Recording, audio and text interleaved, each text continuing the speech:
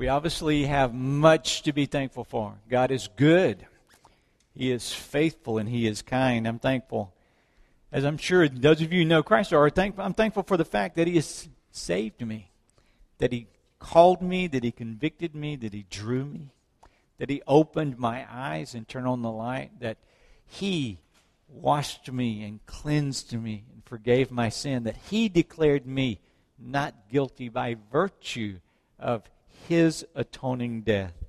I'm grateful that He's going to prepare a place for me, and that so that where He is, there I may go also, and He's coming back and He's going to take me there. I'm grateful until then for the family that He's given me, parents that have loved me and taught me truth, a wife that loves me in spite of myself, a lot of grace there, for children and grandchildren that give joy to my heart. I'm grateful for you, for this congregation, God's family here that cares about the things that God cares about and that seeks to please Him in all that we do. I'm grateful for the place that He's given us to live, the mission field, the place where He put us, the place where He sent us, the place where we've come, the place where He's put us, and the opportunity that He gives us. There's so much to be thankful for. As we turn our attention over the next few weeks to portions of Scripture that address our attitude, I wonder if you can say with me, occasionally our attitudes need adjusting. Occasionally we need to just sit back and refocus on the way that we think about things, the way that we act and react to things. Jesus began His work, from creation. He was the agent of creation. But even then, Jesus, when He became incarnate in human flesh, which we're going to be celebrating very shortly at Christmas time, came to accomplish a task that the Father had given to Him. And then He accomplished that ultimately in His death on the cross and the shedding of His blood, and then His burial, His death, and then His resurrection, and ultimately His ascension. And then He came, and we have the record in Acts of the works that Jesus begun being continued. What He had begun in His earthly body in the incarnation, He now continues in His body, the church. You will remember, setting the background for our story today, that at Pentecost, Peter and the apostles preached the gospel and thousands were saved. And over the subsequent days and months, the gospel continued to be preached, and many gave their lives to the Lord Jesus Christ. They became a church in Jerusalem, a large church made up predominantly of Jewish people. But persecution came, as persecution always does, where the Word of God is proclaimed, where God is at work. We do have an enemy, an adversary. Persecution came, and of course the Christians were scattered, and many of these believers went to a town that was primarily a Greek-based town called Antioch, a little bit northwest of Jerusalem, and there they carried with them their love of Christ and the gospel that they had experienced and were trained and equipped in, and they began to share the gospel with people in their community. And those who were Jews and those in the synagogue, many of them believed, but also many of the Gentiles believed, some who were Greek, some who were from Asia and different parts of the world, but were now living in Antioch. And all of a sudden we have a new burgeoning congregation that's kind of penetrating the whole city, but it looks very different than the church in Jerusalem. The church in Jerusalem wanted to make sure that this was genuinely a work of God, so they sent Paul and Barnabas up there to check it out. They sent Barnabas up there to check it out. Barnabas went and got Paul to help him after he got there. And they said, indeed, this is God at work. This is a church. And then while Paul and Barnabas had stayed there for a period of time, the Lord sent them out on a mission trip. A trip where they went and they spread the gospel. We call it the first missionary journey, or Paul's first missionary journey, recorded in the book of Acts. And they went from place to place, establishing churches, being persecuted for their faith, but seeing many people come to know the Lord as Savior. They came back and reported, and all was well. And while they were in Antioch, though, there were some people from Jerusalem who came not appointed, and they went to Antioch, and they were Jewish, and they said, listen, for you to really be Christians, you need to observe at least parts of the Mosaic law, parts of the Jewish religious culture that God had given to us from the time of Moses on. Well, it caused quite a stir, adding circumcision, adding some type of work to the gospel message. And so, for clarification, Paul and Barnabas come back down to Jerusalem. They bring the question, and they they discuss this. This is really the first big church fight. It's found in Acts chapter 15. But because of the cultural change and because of the theological issues, it's a massive event that takes place. And, of course, God moves and works through the leadership council of this church. Both Peter and James speak. And the decision is given, no, there's only one gospel, and that is one way to be saved, and that is by grace, through faith, both for the Jew and for the Gentile. And they sent word of that back to Antioch with Paul and Silas, with Paul and Barnabas, but also with a man named Jude and a man named Silas. They went to Antioch as well, and they were preachers. Now, they did give them some exhortations of some things that they should and should not do to stand distinct from the culture that they were saved out of. But then you come to Acts chapter 16. Hey, that's pretty good, guys. We made it through 15 chapters of Acts in about 3 minutes. Are you impressed? All right, but I want to set the context for this, because Paul and Barnabas are now ready. Paul says, let's go back and check on the churches. We went to Derbe, and we went to Lystra, we went to Antioch of Pisidia, we went to all of these places, and we need to go back. We went to Crete, Cyprus. We need to go back and check on these churches. We need to encourage them and make sure that they're staying in the Word, that God's working in them. And Barnabas said, great, let's go. Let's take John Mark with us again. And Paul said, no. We tried that last time. He didn't get very far, and he quit and came home. And I can just hear the argument, Barnabas saying, well, yes, but he's a young man. He's demonstrated his faithfulness here. Let's give him a second chance. And Paul's saying this work is too much. It's too busy. It's too important. It's too needful. It's too necessary to take someone that we know has stumbled once. Let's not. Anyway, the Bible says that a sharp disagreement came between Paul and Barnabas. And I don't know about you, but that makes me smile. Because here are two of the most godly men characterized in Scripture, and yet they're able to disagree. And there may be some flesh that got involved in their disagreement. I don't know. The word sharp disagreement indicates that there was a dividing line where they said, I can't do this and I can't do what you're doing. And so they went different ways. And Barnabas took John Mark with him. And Paul said, I'll take Silas, the preacher man, the man that came from Jerusalem, the prophet, and I'll take him with me. And you guys go this way, and we'll go that way. And so now we have Paul with a new missionary partner. His name is Silas. And they begin to travel, and they go back to Lystra. They go back to Derbe. They go to these places, and Paul wants to go east. He wants to go to Asia, kind of the northeast area, and just really permeate that area with the gospel. And the Holy Spirit basically shuts him down and says no, and turns his direction to the west. And you can read in Acts chapter 16 the story of the Macedonian call. Some of you will be familiar with that phrase, where they came to Troas, and there Paul had a vision of a man in Macedonia saying, come to us. We need the gospel, come. And so God uses Paul, and they go to Macedonia. Now, Macedonia is toward Greece, northern Greece. It's today part of the Balkans, northern Greece, part of the Balkans, the region of Macedonia. And while Paul's there in Acts chapter 16, we have three kind of major events, and we want to look at the third one here. And I want to just kind of walk us back through the text to make sure that we're understanding what's happening. Our account takes place in the city of Philippi. Philippi used to be called Crenides. But there was a man called Philip of Macedonia who took over the city and who named it after himself, Philippi. This was in 327 BC.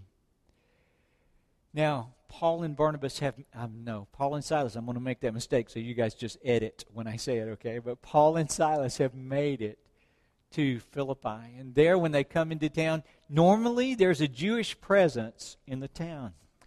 And the Jewish men, if there are more than 10 men in any city, they can form a synagogue.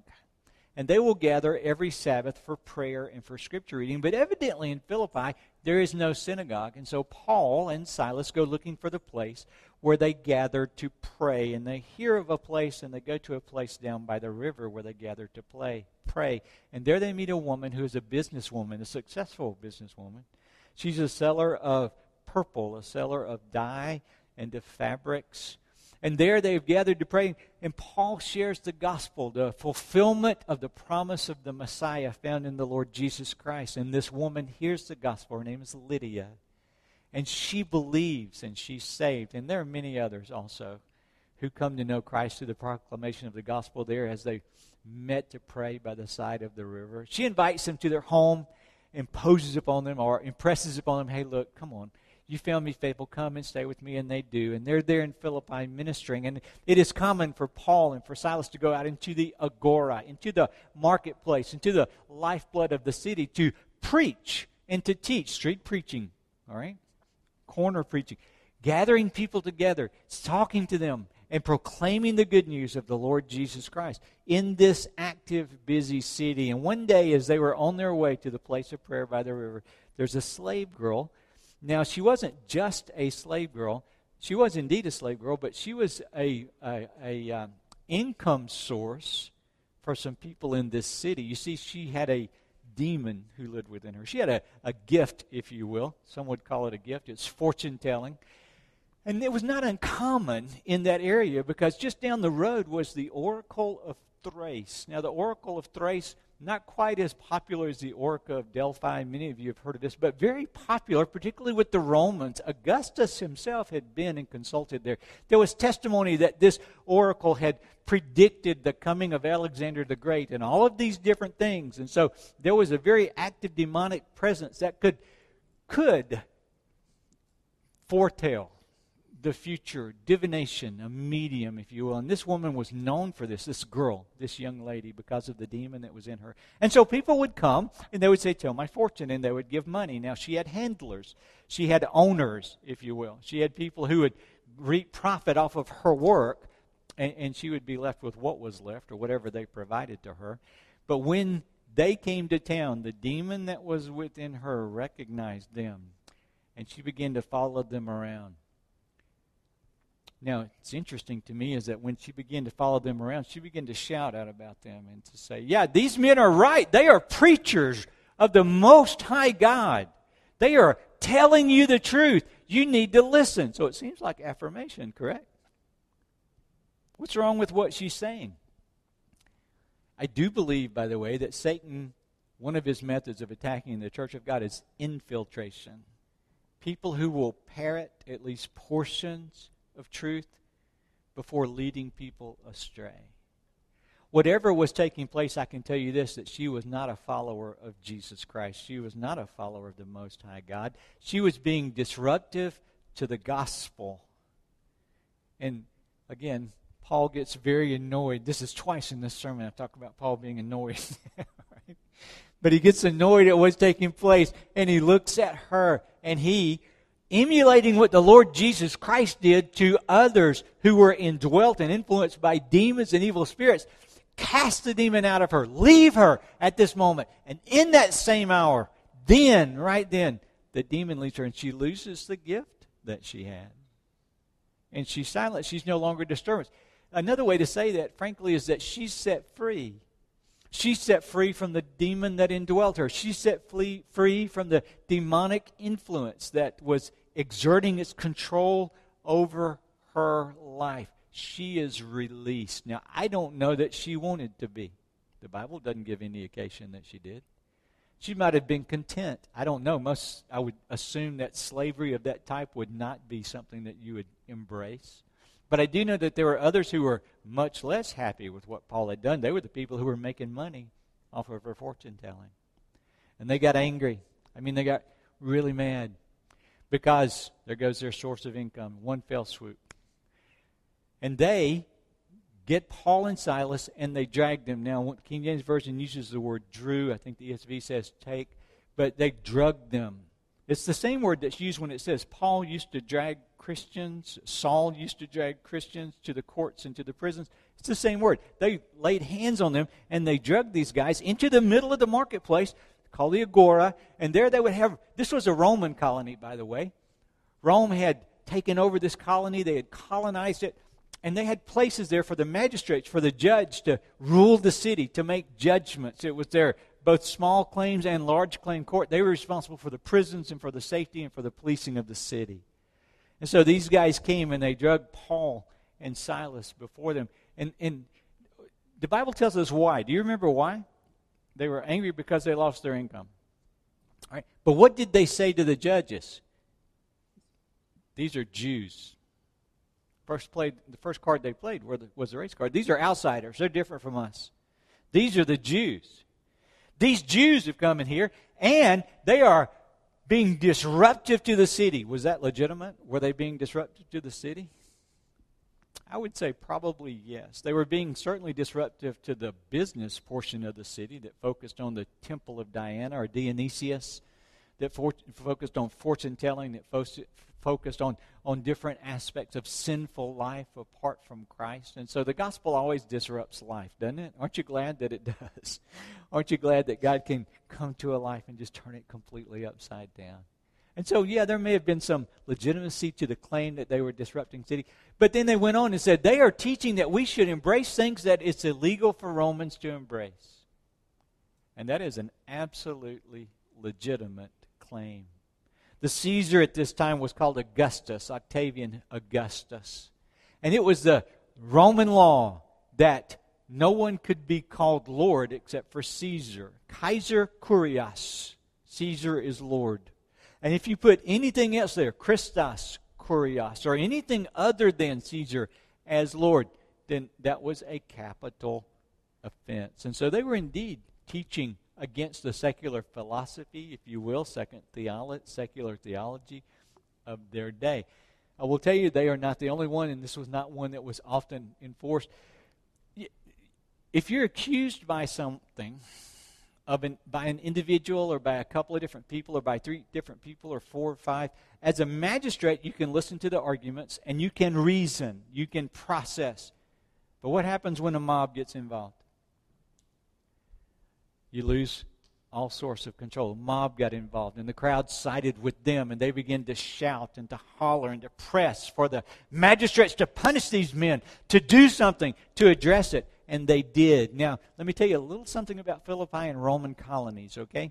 They were settled by Rome. And the way that Rome would settle these colonies is that when soldiers mustered out, when soldiers left the army, if you will, when they left the legions, when they left service of Rome as a soldier, they would say, now, I want you to retire there. Or to, not retire, but to muster out and go live there.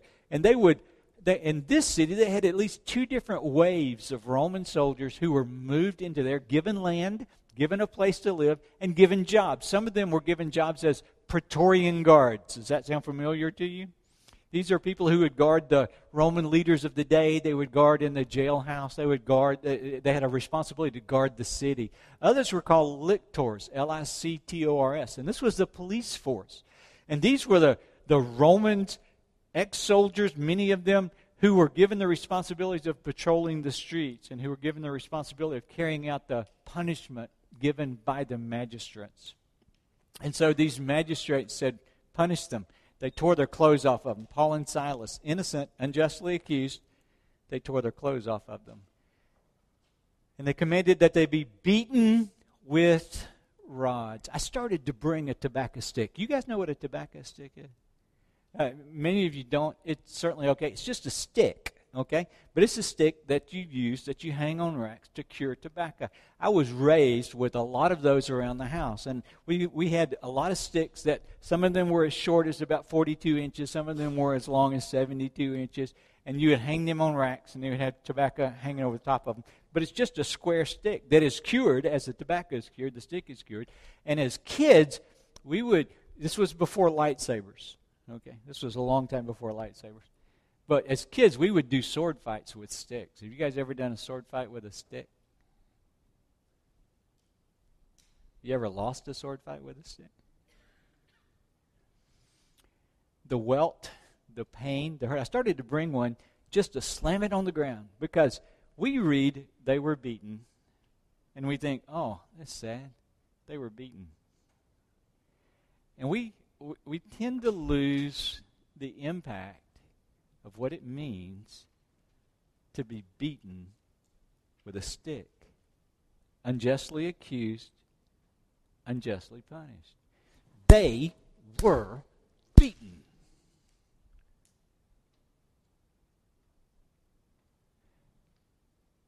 the lictors would carry these sticks in bundles. They would have probably 6 or 8 in a bundle with rope tied around them.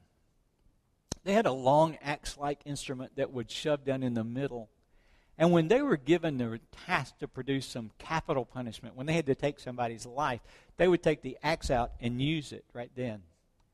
But if it was less than capital punishment, if it was just one of the Roman beatings, they would take the axe out, lay it to the side, and they would take the bundle of sticks and either use individual sticks or use the bundle of sticks to beat them. Beaten, bruised, bleeding. They were then given to a jailer. And the instructions that were given to the jailer was, take these men and keep them safe. Now, what do you think that means? Keep them safe.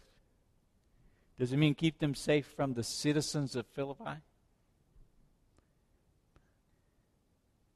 Potentially. But there's no indication that they weren't satisfied with the punishment or that there was further things that they were to keep them safe from. Even though some of the commentators say, yeah, this was for Paul and Silas's good. I got to tell you, it didn't read like it was for Paul and Silas's good. I think he meant keep them safe, don't let them escape. Keep them safe. Keep them out of reach, keep them out of touch, keep them where they can't interact with the city again. Because the Philippian jailer didn't just put him in jail, he put him in the innermost part. This was the most secure part of the jail. And there he put their feet in stocks.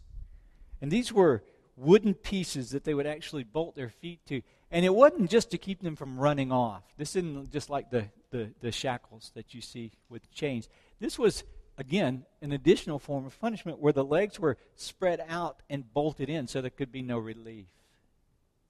And so we've got Paul and Silas unjustly accused, beaten, bruised and bleeding, sore, painful, dragged into the innermost part of the jail and placed in stocks, standing for hours. How would you respond? I mean, if we're theological, we could say, wait a minute, I'm here serving God. God's promised that He would take care of His servants. He promised that we wouldn't experience any pain, that He would be enough for us, that He would deliver us from our enemies. I remember the Psalms. We used to sing the Psalms. As a matter of fact, we'll go back and sing some more Psalms right now in a moment. But why is this happening? And they could have complained, and they could have murmured, or they could have just been resigned. I can see Silas saying to Paul, I knew this was going to happen. As soon as we came on this trip, I knew this was going to happen at some point down the line. And we'll just bear with it, and we'll make our way through it. No. What are they doing? Listen. Imagine being there, and it's hours pass, and hours pass, and hours pass. The sun is long since set. You're in the prison as a fellow prisoner, perhaps, or as a Praetorian guard, or as a jailer, one who's responsible, the warden, if you will. And all of a sudden you hear voices, but it's not the complaining voices of prisoners. It's not the shouting for relief. It's not asking for food. It's not the hollers of irate men. It's voice of men lifted up in prayer. And they're not desperately saying, oh God, deliver us from these chains, deliver us from these bonds. It's prayers of praise.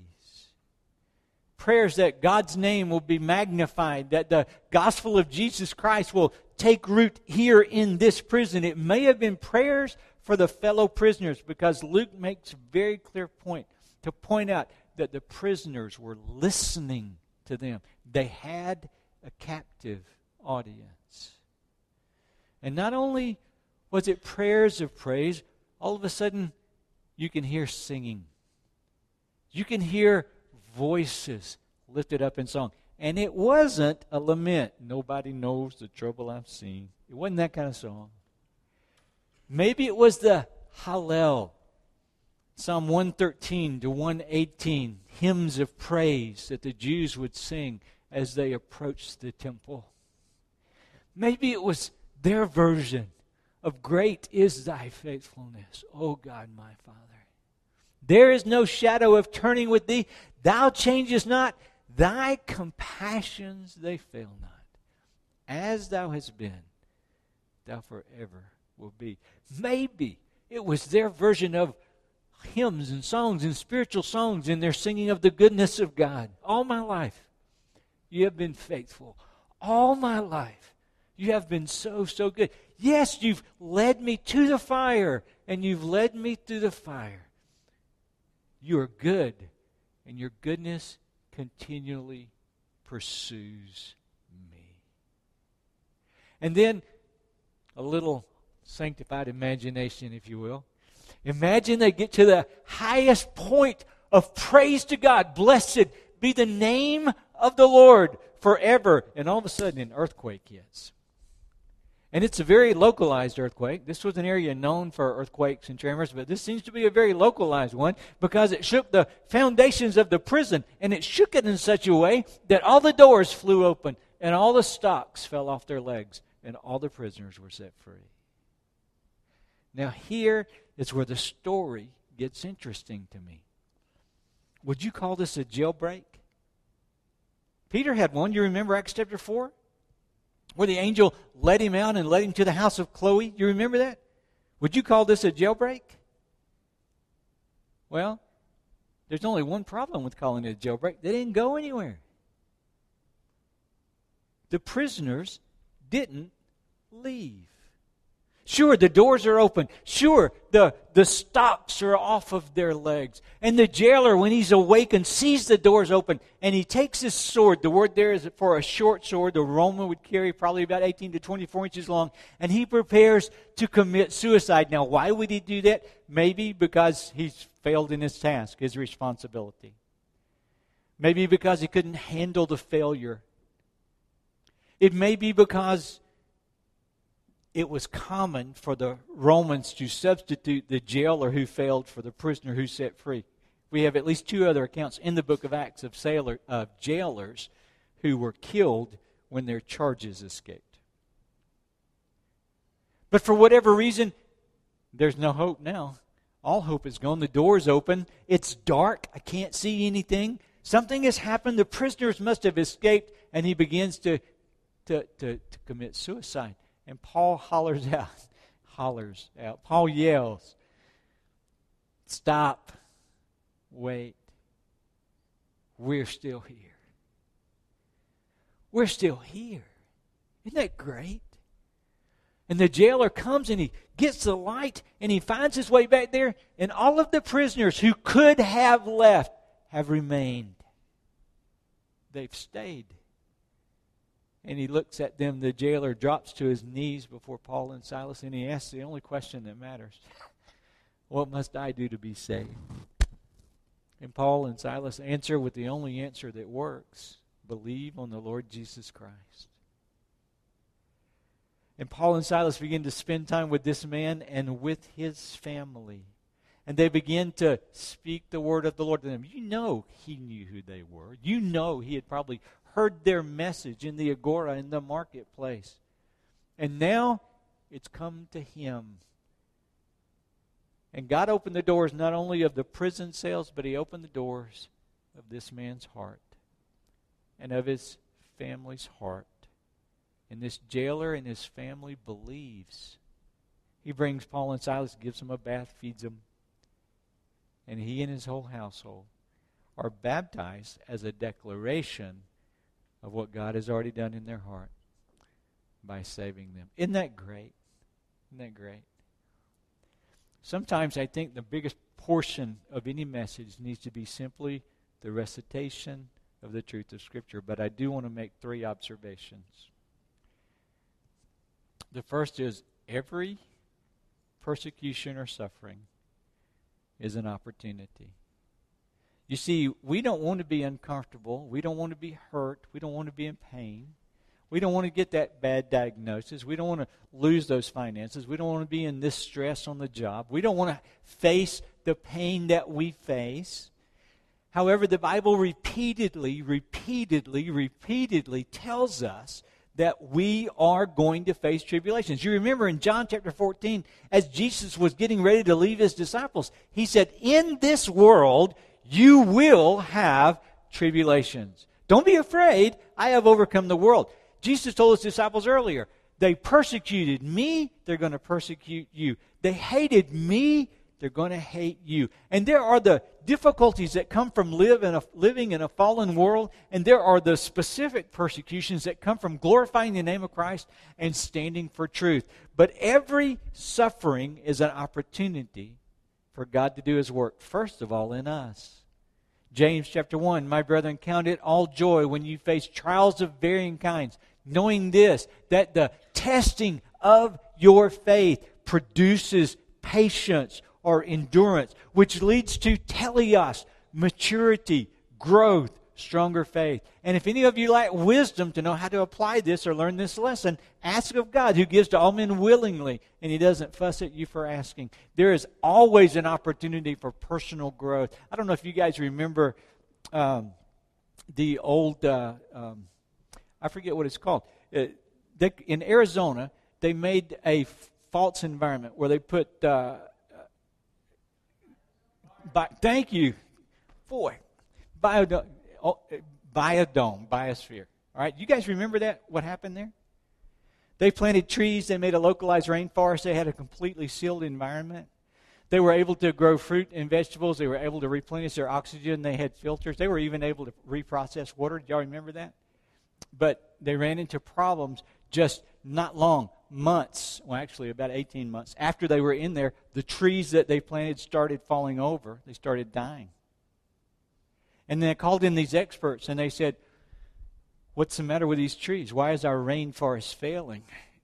And the experts said, the wind doesn't blow in here. The storms don't create adverse circumstances. There's no drenching of downpour that's going down to the roots. And these trees have no roots. They all have surface roots, and they can't survive because they haven't had enough trouble. You understand what happens?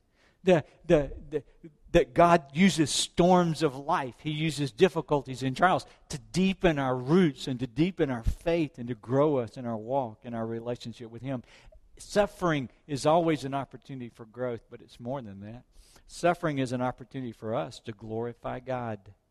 Suffering is an opportunity for us to give God glory. When things are good, anyone can sing in the sunshine, right? When things are good, hallelujah. We get to sing, but we get to glorify God when things are bad. Paul and Silas were able to sing in the stocks. They were able to praise in the prison because of their trust in God. And their trust in God generated an attitude of gratitude in their heart. You see, it wasn't that God overlooked them and somehow they got thrown into prison. It wasn't that God was somehow unable to keep them out of prison, or God wasn't able to free them from prison, obviously demonstrated in the story. It was that God wanted them there. It was that God in His sovereignty directed their path and put them there. I believe that's why they stayed, by the way. I believe they stayed because they had this sense or this guidance or this trust in the sovereignty of God and His desire for His glory and the calling that He had placed upon their life. They were fully yielded. That their primary goal was not deliverance from their circumstances. Their primary goal was that God be glorified and that lives be changed. Did you hear that? Their primary goal was not deliverance from their circumstances, but that God be glorified and that lives be changed.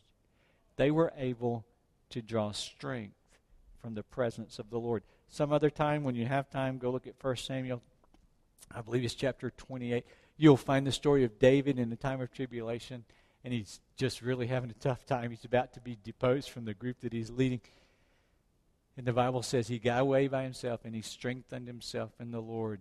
These guys strengthened themselves in the Lord because of their trust and their faith in Him. And I'll look up that text to make sure you know which one it is and get it out. But he strengthened himself in the Lord. They strengthened themselves in the Lord. You guys remember the book of Lamentations? You know what a lament is? In Lamentations chapter 3, the song which great thy faithfulness is based upon of, you have a lament, and it is not a brief one, it is a long one. He begins by saying, I am the man who has seen affliction under the rod of his wrath. He has driven me and brought me into darkness without any light. Surely against me he's turned his hand again and again all day long. He has made my flesh and my skin to waste away. He has broken my bones. He has besieged and enveloped me with bitterness and tribulation. He's made me dwell in darkness like the dead of long ago. Now, I could go on, because he does, for about 20 verses. But then you get to verse 21. Listen to this. But this I call to mind, and therefore I have hope. The steadfast love of the Lord never ceases. His mercies never come to an end. They are new every morning. Great is your faithfulness. The Lord is my portion, says my soul. Therefore I will hope in him.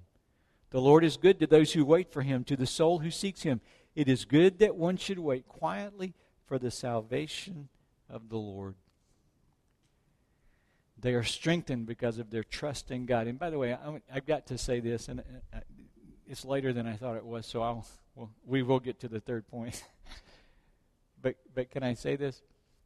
One of the reasons that we complain so much is we keep our eyes on the circumstances, and we keep trying to figure out how to get out of them, or how to deal with them, or how to cope in them, without ever putting our trust in God. And I talk to people often who say, I prayed, and I asked God, and, this is where I am, and I don't like it. And in my mind, I keep coming back and thinking, you've not prayed like Paul prayed. You've not prayed like God calls us to pray. You've not transferred trust for your life and your care from you to God. Because if you have, then you can rest, you can have confidence, and you can have peace regardless of the circumstance and the situation. When you came to Christ, you gave your life to him. Every decision, every asset, every liability, every choice is no longer yours. We just sang, crown him with many crowns. We just sang, he is my king. If he's the king, he's the king. And he can save me from any circumstance. He can send an earthquake and open the doors and break the bonds.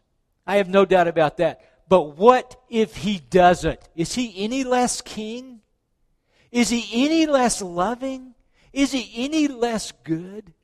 Paul said, I have given my life to him. And he has given his life to me. And by my life I will serve him. And if it is my death that serves him more, I want whatever brings him the most glory. Listen, life is precious and it's a gift from God. But sometimes we hold on too tight to things that are going to pass away when we need to fully embrace the things that are eternal. Amen? And that's what gives us confidence and peace in the midst of the pains of life. Can you sing in the stocks? Can you praise in the prison? You can when you pray deep enough and hard enough and sufficiently enough and yielded enough to transfer trust from yourself or anything else to God and God alone. And when you do, somebody's going to notice. When you do, somebody's going to notice. When you are struggling through life and there may be tears in your eyes, but there's a smile on your face and a sense of contentment in your heart, it is going to be so foreign to people who know not God that it will grasp your attention. You see, your attitude is a testimony. It's a testimony of the faithfulness of God. A grateful life sets the stage for a spoken gospel. Sir, what must we do to be saved? What must I do to be saved? Here, let me tell you. Why would you ask? Because the doors were open. You were praising in prison. You were singing in the stocks, and the doors were open, and you stayed. You didn't flee. You see, I believe the story of the Philippian jailer is not a story primarily about what happened to Paul and Silas. I believe it's primarily a story about what happened to the Philippian jailer and his family. And how God orchestrated and sovereignly, providentially worked through events and circumstances that this man and his family could be delivered from death to life, from darkness to light.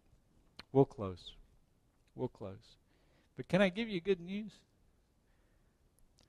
You can praise when life hurts. Life's going to hurt.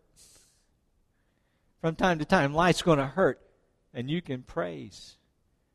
I don't mean stupidly or foolishly. Oh, I thank you for the pain. I'm not talking about that. I'm talking about I thank you for your faithfulness in the pain and through the pain. I thank you that this pain has a purpose. I thank you that you're working in me and through me. And you want to change me, but also you want me to be a witness and a testimony to my kids who see me in the midst of my pain, to my roommates and my family, to my fellow employees, to the people that I interact with, to the kids that I lead, to the senior adults who are facing some very difficult circumstances on their own. There's a testimony of the faithfulness of God when we praise and we sing because we've placed our trust in a God who never leaves us alone. We'll close. Guys, come on up. Jill, Rick. I love this song that we're going to sing next. And I want us to sing it as a congregation. As this will be the invitation. All right? This will be the time when we kind of bring all of this to this portion of this service to a close. To affirm, to declare that God is faithful and He's never once left us on our own, even in the midst of pain. Amen? Father, take this song and help it to be our testimony. Help it to be our reality and our experience. Equip us for whatever pain we've been through, whatever pain we're going to be facing, whatever suffering. Help us to suffer it as a witness, as a testimony, as those who are fully placing our trust and our confidence in you. In your name I pray. Amen.